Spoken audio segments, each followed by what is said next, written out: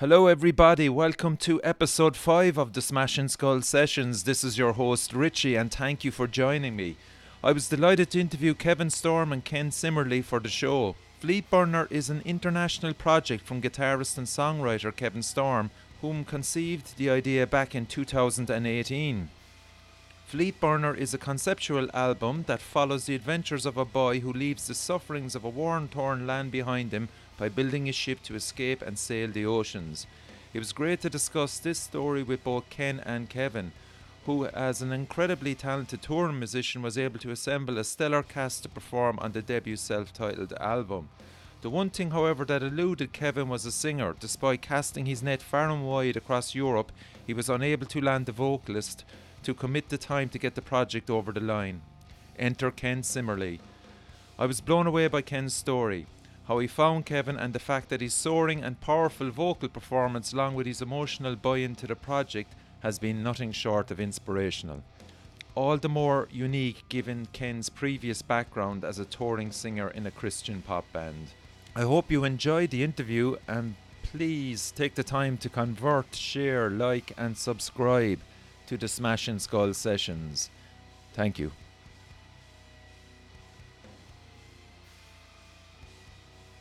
Hello, this is Richie from the Smash and Skull Sessions. I am delighted to welcome Ken Simmerly, vocalist with Fleetburner. How are you, Ken? Doing well. And Kevin, the guitarist, postman, composer, videographer, boom handle holder of Fleetburner as well. I'm sure you can add in another few titles there as well, Kevin, if you want that. Probably any you can muster, yeah. Holder of the flame. Yes, present. So I must say, congratulations on probably the strongest debuts this year in the metal scene, I would say, in Europe anyway. How do you feel about that statement? Would you accept it? I'll never accept it. I defy it. There's so much. I like it. You'll take it? Yeah, I like it. All right, well, Ken will take it. Let's go big. Let's go big with it, Kev. It's hard. It's Ken and I have been talking about this. There's the reviews about the album. Normally people like break down the album and they say, okay, I like this and I don't like that and this could be better and it's a good debut. But now it's like people are writing love letters and it's really strange. But it's nice. It is. It's probably humbling, and as well as that, a great sense of relief probably as well for you, Kev. First of all, I mean, you put 2 years of your life into it, and maybe just talk a small bit about your initial idea of it. I mean, I know you're a busy touring session musician as well. First of all, how did you get the time? Or were you composing it through downtime, or was there stuff coming still through when you were on the road? Maybe start from there. Yeah. The album happened very suddenly. So it was just something that I had it in my system and I just had to get out. And that went very, very fast. It's a very personal story, so it was like, oh, I still have to say this and this needs to be said and then that needs to be said, and this became the album. And of course this was in between other gigs and other bands. I'm always busy trying to stay as much as I can on the road because I just love doing it. But yeah, it was very fast. Yeah. Okay. And in relation to, I suppose, again, like, I know a lot about this story, but I mean, people don't know the background much. So a lot of the members that played on this, you've met personally, you've toured with. So maybe just go a bit into the background of how you assembled the team, and then we'll talk about Ken's unique story. Yeah, exactly. Because Ken is the odd one out for many good reasons. For many good reasons. Ken was the one who saved the whole thing. It's especially, all right, I'll try to keep my feet on the ground because usually when I start talking about making music, I get all hippie and sentimental and that kind of stuff. But to me, making music is very much about the magic of what's inside you and trying to get it out and translating it into music. You can do that for a lot of different reasons. People do it for money, people do it for fame, people do it for getting stuff out, people do it for no reason at all but fun. And for this team, basically I'd written the whole album already, but I knew there was of course a lot of people who could improve on it. I'm not a synthesizer player, and there's so many people who can do better than I can. But I really wanted people who connected to the story, because if you're going to add something, it needed to be a sentiment and not a cool solo, Yes. And all these people I've toured with or met on the road. Like, for instance, Peter, I didn't tour with Peter, but I met him on the road, and we had a really strong connection about certain subjects. And that's basically how I pick my people. So people who would do it for the right reasons. Okay. Yeah. Do you want to go through the musicians? We'll say the final 5, which we know yourself and Ken. Bass was Peter. He was In Flames, yeah? Mm-hmm. Yeah. Yeah, and a ton of other bands. Yeah. Thomas then, Vulture Industries. That's where we met. Yeah. He plays also in Slegest, and he played in Vride, and he played in so many bands. He's also a session guitarist, but I met him on Vulture Industries, yeah. And then keys is Veli-Matti. Did I pronounce that right? Yes. Yeah, close enough. And he's not here to correct you either, anyway, so. Yeah. How did you meet Veli? That was a fun story, because I'll try to keep it short. I was invited for a tour just as a guest. Like, we have 2 beds left on the tour bus. You want to come have a free holiday and help out a bit? And I was like, yeah, sure, cool, I'll do that. And the tour was with Kalma, which is Veli-Matti's main band. And at the beginning of the tour, it turned out that their singer, guitarist, the frontman, was ill at home and couldn't make it to the tour. So they had an enormous problem for the tour. And since I was already on the bus, I was like, wait, let me grab my guitars and learn this whole set as much as I can in like 2 or 3 days. And then I continued to play out the rest of the tour with the band. I didn't manage, I have to be honest, because people think that I did, but I didn't manage to learn the whole show, but most of it. Yeah. And it must have been fairly nerve-wracking, the first few gigs. It was interesting. It was interesting. But Veli-Matti is, he's a phenomenal musician. I can throw anything at him and he'll just come back and give you like goosebumps. It's fantastic. Cool. So you had then the core group and you were struggling then to find a singer, insofar as that some guys couldn't commit. Is that correct? Yeah, we had, I started this project with, in my mind, I wanted to have a pop singer with a fragile voice to stand amidst all this noise. And I was working for 9 months with a Flemish pop singer who couldn't make it due to family problems that had arisen. And we had to separate our ways, and especially, well, you'll hear it now because now we have Ken, and you've heard the album and how emotional the album has become because of Ken. Yeah. But it couldn't have been done with anybody else, you know. Okay. So that's why the search was so hard. Yeah, Lars from Scar Symmetry was another person you approached it, or he just didn't have the time? Yeah, exactly. Yeah, he was also very enthusiastic about the music. He liked it, but you know, everybody's in so many bands nowadays, and it's really hard to commit. And this was a project where, had I had a bag of money, I could have sent it to everybody and say, "Hey, I want you on the album. Here's $1 million to get you motivated." Yes, yes. But yeah. I mean, the European scene, Kev, anyway, is so vibrant with so many brilliant metal bands there. I mean, considering where you are located, I know ultimately the location didn't matter in the end, but you certainly managed to get your pick of choice musicians, say. Anyway, yeah. This is the amazing part for me, which I thought was so unique. You had the whole thing done, correct? Nearly up to mastering level, would you say? Yeah? No, well, not with the singer. No, I know, that's what I'm saying. Yeah. All of it, yeah.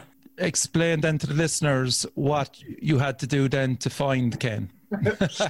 Well, I was getting desperate. So before I started selling my body to find a singer, I did one last feeble attempt, and a lot of my friends gathered, and they all said something about, "Hey, here's Kevin, and he's looking for a singer. If you know, because I know a lot of people in a lot of bands, so I was like, maybe they can reach their network and find this one brilliant singer."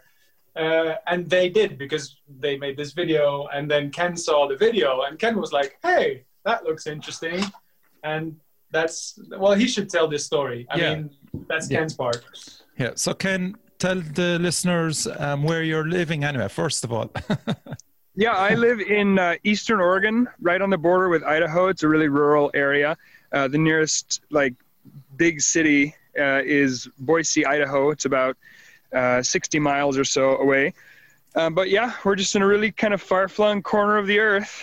Not a lot going on to the west of us until you hit the Willamette Valley, really. A couple of 100 miles. This is just mind-blowing, the coincidence. Like that night you saw that message or video or whatever it was, you could have been doing probably 10 other things. You could have been with your kids. How did it happen? Yeah, so I had been just we had recently moved to a new place where I finally had kind of dedicated studio space, if you want to call it that. Before, anytime I had tried to record music, I was, getting a bunch of equipment out and, going to a corner of the house and hoping the kids were all going to be quiet and all of that. So it was kind of a big headache. But when we moved to this new property, I saw an opportunity to do more and to have a dedicated space where I could just go and be, creative when the fancy struck me. So to that end, I do play guitar, but I'm really terrible. So I wanted to find, I wanted to find people to collaborate with. I'd been doing some stuff locally in my own area, just playing with some friends, and I just had the bug to do it. So I was searching actively, looking at YouTube, and I was just throwing in searches like looking for a vocalist or vocalist wanted or something like that. And then I would filter it by date so that they weren't, 10-year-old videos. And I came across the Fleetburner video. And, the thing for me, I don't mean to embarrass Kevin here, but the thing for me that really I was impressed by more than really anything else was just that Kevin wasn't in that video. It was a bunch of his friends making this appeal on his behalf. And I thought that spoke volumes of whoever was behind this, So, I mean, really though, that really was for me. I was like, this music that I hear in this sounds good. And I'm, I'm interested, but I guess I went into it, I don't know. It was like he was highly recommended, I guess. And the track that was put up, is that one of the tracks on the album, yeah? Or was it, what was it? It was, the video is down now. Obviously, it's not really relevant at the moment since they found a vocalist. But it had, underneath the whole thing, there was, I don't remember which track was playing, Kevin, do you? Probably song 7 or 8. Now I have to look up the title. Wait, I think I know. The Deck and the Course. Yeah, okay. Exactly. Those were one of those two, because those were the ones that I used the most online. Yeah. Okay. Yeah. But how did you add your vocals to that? Did you have to come up with the lyrics yourself, or?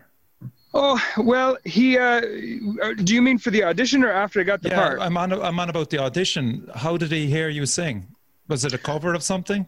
Yeah, one of the guys in the video mentioned Jeff Buckley as a vocal style. So I just did a quick, that night I just grabbed from the internet, I grabbed a instrumental of Hallelujah and I sang over it and I sent it to Kevin and went to bed. And then the next morning I had heard from him already. Yeah, it's a great choice, man. I'm going to interrupt this here for a second, because all these Idols and Voice of Europe, whatever TV shows, Hallelujah is always the one song that they pick to show, hey, this is how good I can sing. Yes. Because it's extremely difficult to do that song right.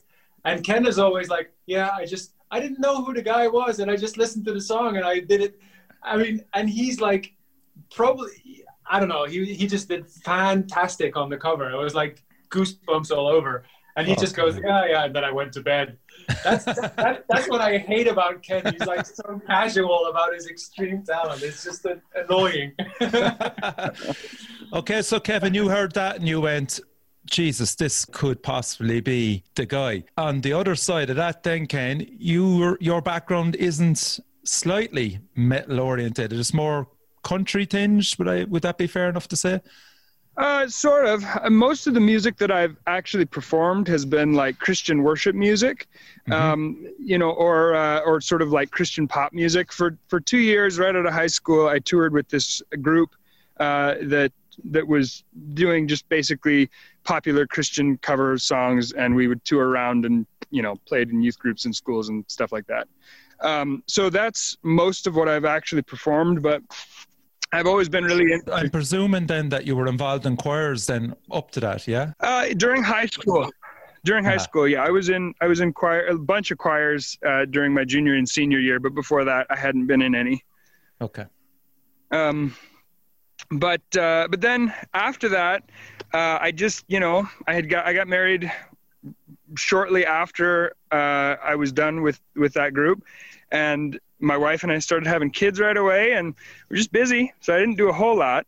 But I always loved to sing like Robert Plant when I was in high school, and I loved classic rock. So there's a lot of like classic rock influences in me, I guess you could say. Okay, but you never had the chance to release them, I suppose. No, only as a party trick. Like the rest of us then, really. Did you just call this band a party trick? No. No, up until now, Up until, no, really though, I was thinking about this the other day. Well, I was thinking about this the other day. Like the kind of music, the way I like to sing the most is, with a lot of power and a lot of energy and really high notes. And I just feel like when I do that, it fulfills something in me that nothing else does. And I've never, ever had an opportunity ever in all the music I've done to do that, except for like, as like a, hey guys, look what I can do sort of a thing. And there's never really an appropriate time for that. So why are you screaming at me, Ken? I was just trying to sing like Robert Plant. Okay, you had to be aware then, Kevin, of Ken probably telling you his backstory. And what did it feel like to get maybe 2 or 3 tracks back and suddenly go, as you said, goosebumps, okay, with Jeff Buckley, but this is a complete different form of, it's not rock, it's metal, I know, but I mean, just explain that to us. How did it feel? Or I'm not going to say that Ken was the voice that I was looking for, because if I had like 10 criteria that I wanted for the vocals, he struck like 11, and I really wanted somebody for this album who could maintain fragility throughout even the hardest parts of the music, which is probably the reason that people reference bands like Catatonia or Anathema a lot in the reviews, because those are also bands that keep the clean and the to keep it going even when the music starts getting really extreme. And there's a lot of bands out there that as soon as the distortion guitars hit, they start growling, and I really didn't want that. I wanted him to sail through the chaos and find his way as in the story. And the way Ken did these songs and he sent them back, I already knew after the first audition, of course, like, this is the guy. But we had to talk a lot about the story and how he was going to make it his. And when he started doing that is when it really started making sense. And he started putting something of his own in there, and that's when it really started to shine. That story about Fleet Burner, it is a concept album for people that don't know. Kev, you can give a brief outline of that, and then maybe Ken, you talk about how your portrayal of Fleet Burner influenced the lyrical writing. Is that fair enough? So Kev, if you start first with just a brief outline of it. Yes. Young man starts his life, sees everything around him, war, pain, people hurting each other, and wants to get away, builds a ship, doesn't know how to navigate it, is too young to do it. Others see him, are jealous, want what he has without knowing why or what it is, and they follow him, and they become a fleet that follow this person that they see as a leader, but they don't know why. Whilst the Fleet Burner, the main character, doesn't want them there because he's trying to get away from them, which comes to a climax in the album. And that's the main brief outline. Yeah. And the majority of this, of course, takes part in the ocean. Yeah, it's a metaphor, of course. Yeah. To me, it's your emotional understanding of life. So how deep can you go? How much do you understand? When you're young, you're still on the beach. And when you're older, you become one with the ocean. Okay, cool. Ken, you had that concept. I'm sure Kevin probably sent you lyrics as well to guide you. How did you take it on board yourself and come back at Kevin with, I suppose, different angles? I mean, you're different people, different opinions, probably. Yeah, we have. We're quite different in a lot of ways. But I think of that story in a real mythical kind of a sense. And I think that with any myth, there are elements that maybe grab people in different ways and are more significant. So when I heard it, the parts that really kind of grabbed me on a real visceral and emotional level, one of them was the idea of the, I don't think Kevin mentioned this just now, but there's a character who's kind of this passenger, this person that the Fleet Burner is attempting to help and to save.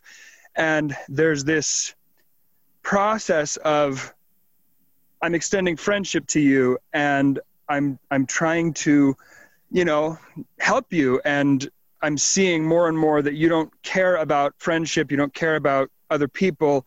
You just want to continue to engage in whatever destructive behavior, it happens to be. And so I had gone through that a couple of times with some people who were really close to me, and realizing at some point in my 20s that, I can be somebody's friend and maybe I can't save them, and we can be friends, and I don't know. I guess I used to feel like I could help people and save people in that way. And so near the end of song 5, and I don't know what it's called. Is it called The Passenger, Kevin? That's The Fleet. Okay, song 6 then, I'm thinking of. Yeah, that's The Passenger. Yeah, and near the end there's this line where it says, "A cry for help, but I can't free you." And I think that was one of your lines, but that really... I don't know. That was one of the things. I'm not really doing a very good job at answering this question. I think I forgot what it was. Anyway. How you took Kevin's lyrics and made a lot of them your own by, as I said, you've 2 different personalities. And I was just intrigued how Kevin felt when he got your side of things back. And especially the way your voice portrayed it as well. So emotional. So Kevin, you weren't overly possessive of the lyrical side of things. You were quite happy once it fitted the whole concept. Would that be fair to say? Yeah, we had some talks about it. There are some parts where my main goal was, because I already said what I wanted to say with the music, so there's so much of myself in there that whatever happens to the lyrics, my part's in there. But I also wanted to make the story so that anybody could hook on and feel something relevant to them, and that's what you're seeing now, that people start sending messages like, "It made me feel this, and this is how I felt after hearing that." And that's when, you know, sometimes when it became too personal for Ken or too personal for me, we had to keep each other in check and go, okay, this is not going to work for everybody. Okay. You know? Yeah. Other people that contributed to the album, I mean, you've got some great, I'll try and pronounce her name. Agneta. Everybody's always struggling with that. Yeah. I can't do it either, so. There's Agneta, there's Niels, who added some fantastic guitar work. Yes. And of course, then there's Caleb as well, which is very interesting. He's a small part, but it's a big part in a way. Exactly. Yeah. And Christopher as well. Mm-hmm. They all contributed. And is it Masha? Masha, yeah. Again, there was other people that brought their personalities to it as well. Yeah. I don't know, Kevin, what do you think here? But it was bugging me when I was listening to the album, and I've listened to it a few times, and I could not think of who Ken reminded me of. And it was only today I got it. And it was and it was just listening to, I think it was, Open Water. Open Water got it for me because it was just so annoying. And funnily enough, it's a concept album as well. And it's Jeff Wayne's War of the Worlds. Really? Wow. Absolutely. Yeah. Justin Hayward, Step Forth, Ken. Yeah. So are you aware of that album, Ken? What is it now? It's War of the Worlds by Jeff Wayne. No, I'm not aware of it. Oh man! What? You can have fun with this one. we definitely have to talk after this. What? Okay, so I'm sure you know it. He knows it. He doesn't know he knows it. Yeah, because Forever Autumn, Kevin, obviously, you know that song Now That You're Not Here. Mm-hmm. That's Ken's voice, man. He could do that in his sleep, and Eve of the War as well. So you can Google Justin Hayward, Ken. It is the highest compliment I could give you, really. Well, thank you. I'll accept it in my ignorance, and I'll Google and amend that later. Even War of the Worlds is such a great concept album, and there's so much variety. Yeah. And I think that's another reason why I really enjoyed your album. It's a great story, and there's so much going on in it, with musically, lyrically, and just to see the way it all fell together really impressed me. So I'm going to play Open Water, if you don't mind, for a few minutes, just to give a listen. Cool. Yeah.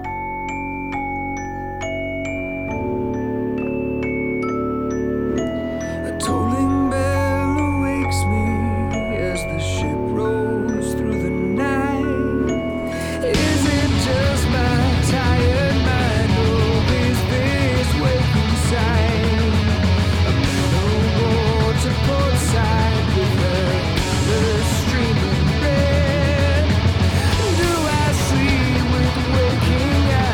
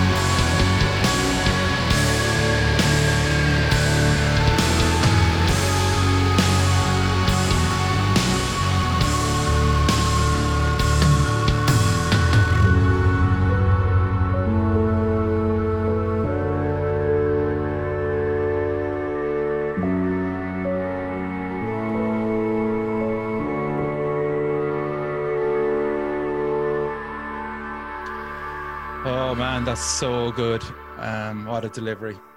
Kev, you chose well.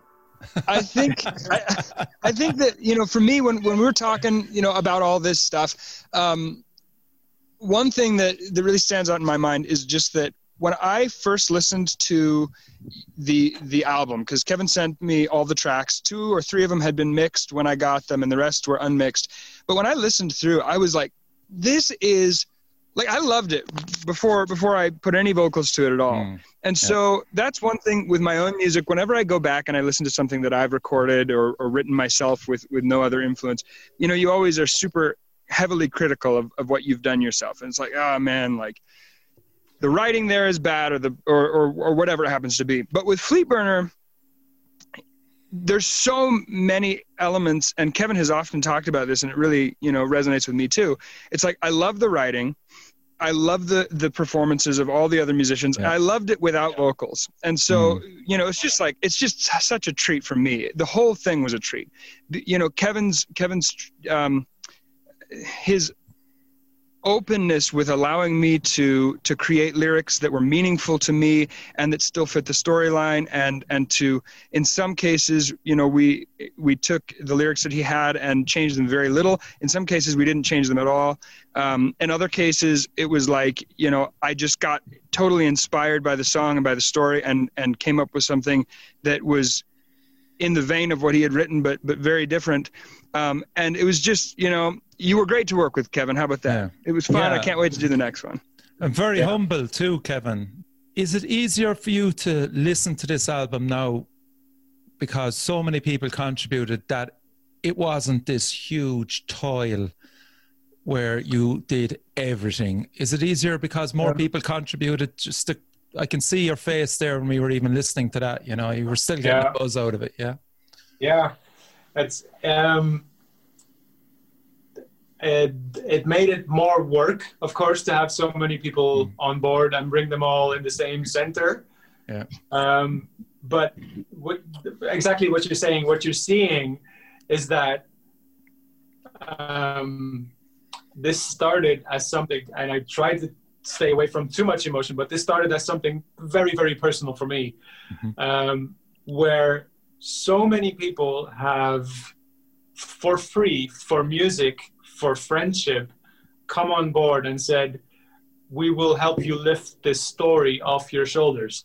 Yes. Very good. And Ken threw some parts of himself in there and maybe even lifted some of his own burden with it. I don't know. But when I listen back, that's what I get. I don't hear, oh, that's an awesome riff I made. I don't hear that. I hear the people that played through it. Yeah. Yeah, exactly. Yeah. There's one song there that's pretty personal to you. It's The Deep. Yeah. I came across it in another interview. I think people need to hear it because I know there's a sense of loss and stuff, but you honored a friend with a riff. Is that not correct? Or have I got it right? It's a really powerful act of what you did again, and I think people need to hear this, if you don't mind. It's also a very special moment in the album for me that is still hard to listen to. A good old childhood friend of mine used to be the best guitar player that I knew. He was guitar god. And he never saw that. Just like Ken will never realize exactly how good he is because he is Ken. This person, this friend of mine, Eric, he was, you know, he was my inspiration, and he taught me how to play, and he taught me this one riff before I could play it. At a later stage in our friendship, Eric took his life and was no longer with us, and I was not really that much into music anymore. I was doing comic books and all this other stuff, and he left me his guitar, his main guitar, as a token of, you have to start playing again. And after I got that guitar, everything blew up, and I was starting to do all these huge bands and everything.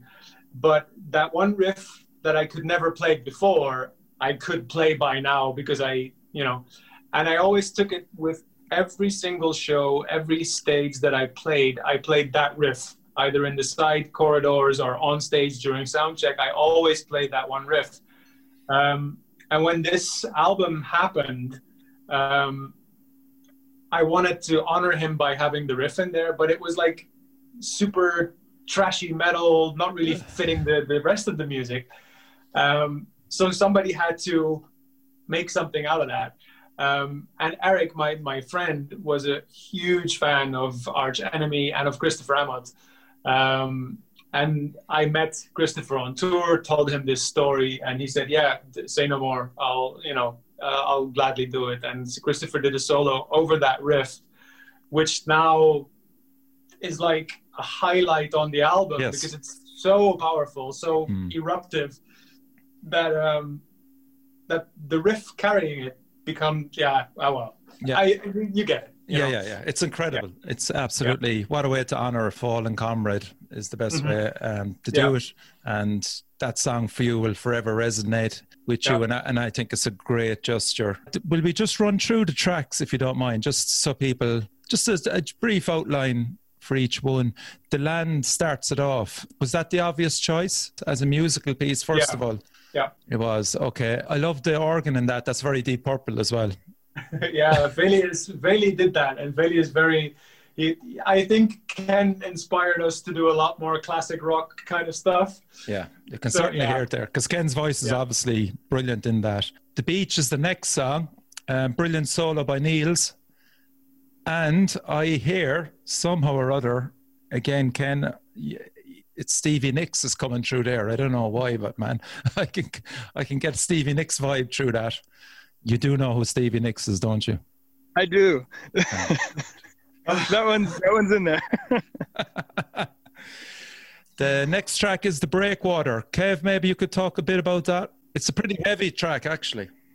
Yeah, it is. But I think, Ken, we both have our own way of seeing this. Maybe it's good if you take this one, The Breakwater. So this is track number 3, correct? Yeah, that's one. What about it? I'm sorry, I'm pretty bad at this.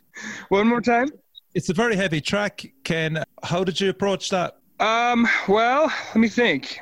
So much of this for me was kind of a whirlwind, because I was going out virtually every night or waking up really early every morning and visiting. Sometimes I would visit, let's say track 3, I would do, 45 minutes working on it and only get one line that I felt was usable. I'd send that to Kevin and I'd go, okay, I'm done with track 3. My mind is fried on it. So I'm jumping to track 11. So there was a lot of that. Okay. So it might not be super easy for me to recall exactly. I do remember that I think that track number 3 probably was the one with the most lyrical changes as we sort of processed it. That one and the last track, number 11. Would you say that's true, Kevin? Yes, absolutely. Yeah. Okay. Yeah. Because sometimes as well, which is another compliment to you, I find concept albums sometimes just get bogged down a lot of the time with lyrics. And that certainly wasn't the case there. So that's a real plus for me in my experience listening to the album as well. Track 4, Open Water, absolutely my favourite track. At the moment, Ken doing Justin Hayward, really, really good. There's a thing there which is really nice throughout the whole album as well, Kev. It might be Billy Matty deliberately doing it. It's just the whole music box sound right through. Yeah, that's me. Okay, so is that just to emphasize probably maybe the youth side of things? Okay. Yes, yeah, it is. It's there's a recurring theme that I have throughout other albums actually that I wrote. I used to have this cuddly toy as a kid, and that has this chord, and you pull it, and it plays back this music. And that sentiment is always linked to childhood, so I wanted that feeling in there. So, okay, cool. Yeah. Nice. So track 5 is The Fleet. How did Caleb come on board with that? Well, reluctantly. Okay. Caleb is a fantastic musician who is... sadly always struggling to keep head above water with having to pay rent, and because he's stuck in a place where people have to work like 20 hours a day just to make a living. So he would like to do a lot more music than he can. And I always throw him curveballs. Like he's like, but I want to growl in a band, you know, this is what I do. And you just keep asking me to narrate stuff and do scary voices and whatever. I wouldn't blame you. He's perfect. He's so good at it. Yeah. And again, he doesn't realize it. I wanted him to do more, but he didn't have the time, which is basically why Agnete came on board at a later point. Had Caleb had more time, maybe Agnete would have not been there. So that was all. So that was a good balance. Yes, it was. Yeah. The Passenger, Lars was going to sing that, and Agnete came in with that as well. It was a brilliant contrast, actually, for the song. Worked really well, I thought. What about your vocals on that, Ken? Because it's kind of a dark song, lyrically as well, isn't it? Yeah, definitely. It deals with some heavy stuff. So that was the one that Kevin actually sent me a sort of a demo that Lars had made. And it was of the first few lines. I don't remember exactly how long it was, but I mean, that was such a great springboard because I love that vocal part there in the beginning.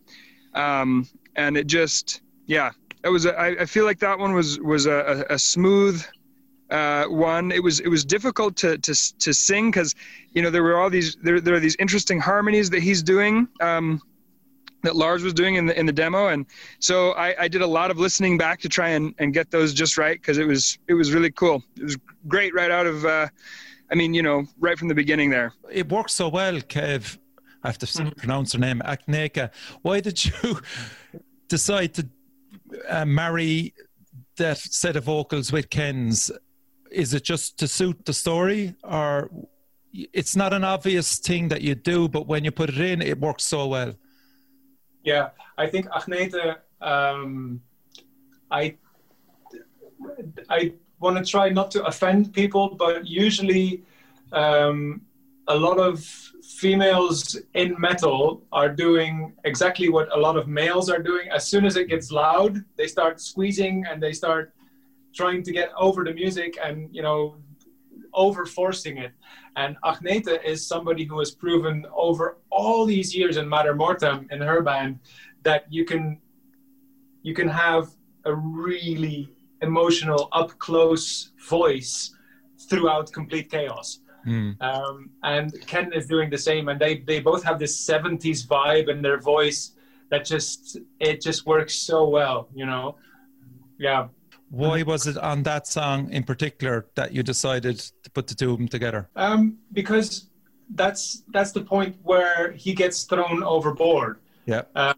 And she is representing the ocean, and you know, you're like happy throughout life and everything is going well, and then for the first time in your life, perhaps somebody says to you, "Hey, I used to be your friend, but you're not anymore."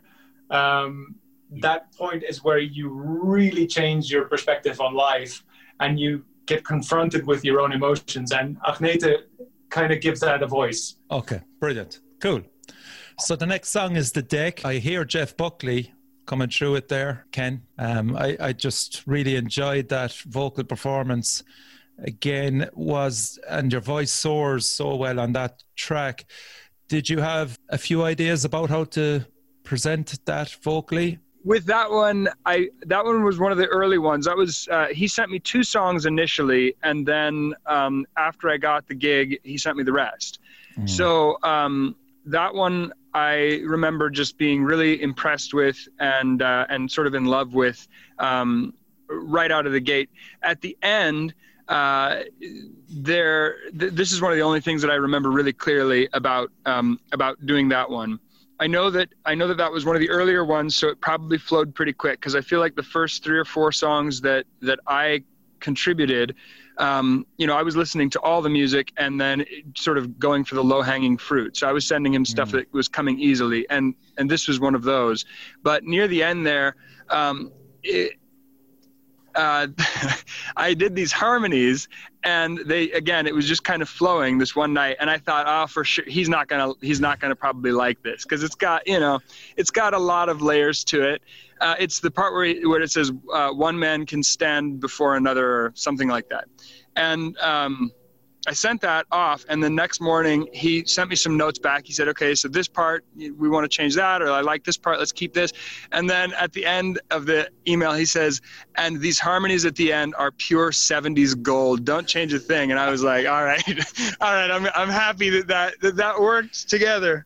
I'm happy that it gets to make it into the album.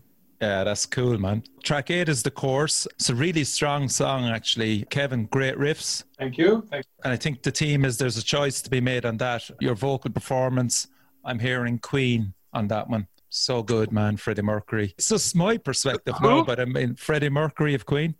I'm kidding. Jesus Christ. You got this close to being fired, Ken.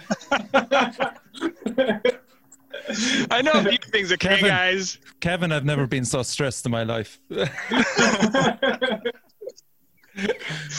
Brilliant song, The Course. Love it. I think the next song, Below the Waves, sums up the entire album. There's so much in it that just resonates right through the album. It's a great song. Kev, do you want to take that? Yeah, it's I really like Below the Waves even more now because we did the video for it. Yeah. And the video itself, making that, I did that with a friend here in the Netherlands, and we did everything like going filming at 4 o'clock in the morning and getting all these shots and everything. And it became something even extra on top of the story, because the whole, I think Below the Waves is maybe one of those songs that kind of summarizes the whole story. You can hear the whole story from beginning to end in that one song. Yeah. Before you go to the conclusion. And yeah, that's I really have a special place for that song. Yeah. Absolutely. I mean, I think filming that video as well probably must have been a real confirmation that you're doing something right, because it's beautifully shot. I think. Thank you. Even the way the sun is coming through the trees there, that's not special effects, man. That's. I actually, this is okay. Cool story. Beside that, he has this windmill, right? Yeah. And he finds it in the video, and I'm being helped by this company, and they make these lenses that you put on your iPhone, and it gives you these flares. And I was filming this shot where he has to find the windmill, and exactly in that one shot, the lens flare goes right there. It is. And it was so magic. It was like it points directly at the windmill in the same colors of the windmill. It was like meant to be. It was, and that shot's in the video. And people will always think, that's just After Effects or whatever. But no, that happened. Wow. That was that was amazing. Stuff like that makes it even more special, man. Absolutely. Yeah, absolutely. So The Deep we talked about, and the final track, The Endless. It's a powerful ending to end the brilliant album, really. Ken, were you aware that was the final track? Yes. Yep. Did you have to approach it in any different way, or were you just content to? That one was I mentioned before, that was the other one that I think we probably went back and forth on the most. There were kind of a few attempts that I made initially that neither of us felt really worked. You know, sometimes I would kind of go, okay, I'm not feeling very inspired, and I'd throw something his way, and then he'd give it a little twist and send it back, and it worked. But on that one, like, I don't know, the stuff I was doing at the beginning just wasn't working. So we ended up cutting it, and I just come in a lot later, and that does work really nicely, I think. Yeah. So, yeah. And then also with that one, Kevin he had a real clear vision of the way that the lyrics were supposed to sort of take us out of the album.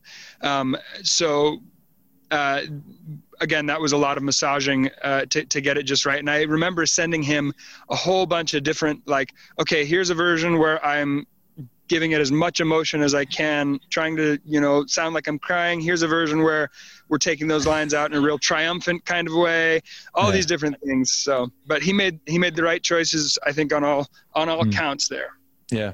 And of course, obviously it depends on how well the album is received, but it leaves it open for a second album without a doubt, Kev, yeah?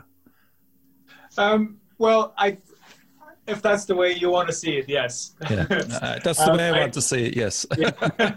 Well, then you'll sure have it. No, it is. I don't think there will ever be a continuation of this direct story because it's just it's completely circular. But Ken and I talked a lot about what will the Fleetburner experience after this album? What will happen? And I don't think we agree. Okay. Yeah. Butler Records, how did they come on board? I'm thinking now, how did I find them? I reached out to another Dutch label who were too busy. They liked the album, but they said, you have to get Stefan. And they are a great match because they are like linked to Bertus Distribution, which is like the biggest distributor in Europe. They do all these major labels. They have a great network to distribute the music, and Stefan, the main guy that's helping me there, is really, really enjoying the album and doing whatever he can to get the response that you have now. You know, is that you really you're not listening to it like, oh, here's a cool track by a new band. You know, you're aware of the fact that it's part of something bigger. And that's what especially Stefan and the label are really trying to do now. It's like, okay, you have to see the whole thing and then you'll understand. Otherwise, it's just a few songs. Yeah. And what grabbed my attention as well was Hans Peters, Hail of Bullets. Yeah, Hans and I go way back. Hans is God on a mixing desk because he understands the importance of not having a snare go clack, clack, clack, clack, clack, clack, clack, clack, clack, and not sampling everything. And he just understands Phil Collins, you know? It's yes, 80s all the way. Oh, brilliant. And as well as that, I've more or less covered everything, I must say as well. Did you come up with the merchandising? I'm getting a t-shirt anyway, without a doubt, a white t-shirt. I love the t-shirt design. It's really cool. Cool, thank you. I didn't do all of them, but let's see. The artwork is by Stuzor, who also did the album cover. Let's give him a big shout out. Yeah, it's a brilliant album cover. He is amazing. Incredible. You should really check out his other work. And he's fantastic. And then we have the Sebrod brick who helped me with the design with the triangle, the new one. It's really cool. That's the one I like, yeah. Well, that's the first image from the clip Below the Waves, where the main character comes out of the waves with the burning candle. Yeah. That's that image. When that happened, the guy who did it, we were at 4:00 in the morning in a freezing lake, and I wanted to do a third take, and he was like, no, you got it. You see what you missed out on, Ken? The sacrifices. So anything else, lads, you want to add? You know, I presume it's available in all formats, Kev, or am I wrong? I know it's there on vinyl anyway. Yeah, it's on fleetburner.com. You can find it on CD or vinyl, but it's also available in a ton of record shops. Even your local record shop can, have it. I don't even know where they are. It's like record stores can decide whether they want to have it. But most of the major online platforms like Amazon, they all have it. Yeah. And of course, streaming. So that's... Well, I'm old school, man. I want the physical copy. So Ken? How much merchandising... Well, make sure you get one. Yeah, I was just going to say, how much merchandising have you received yet off Kevin? What's that? Are you just talking to me? You guys were breaking up for a minute. Ken, sorry. How much merchandising did you receive off Kevin so far? I presume he sent you the vinyl, he sent you the T-shirts, he sent you plectrums. I've got a shirt and I got the vinyl. I'm delighted to hear that, yeah. I should have worn it today. He bought it, yeah. You didn't have to say that. I'm the musician in the band. I'm the one with no money. Yes. Peter also said, hey, man, if you send us some merch, I can wear it and promote the band. And I was like, dude, if I had the money, I would send it. Yeah. Yes. Okay, lads. Listen, thanks for coming on the Smash and Skull Sessions. As I said, it is definitely a contender for debut album of the year in Europe. Wow. Yeah. we'll see. You know what I mean? I thought it was brilliant, and this is from a guy that isn't sure about concept albums, but this one certainly worked. Ticked all the boxes for me. Fantastic performances throughout by every member that you got on board, Kevin, as a director. Man, that Oscar is on its way to you, buddy. Thanks a lot, man. Thanks for having us. Yeah, so you've been listening to Kevin. Thank you for having us.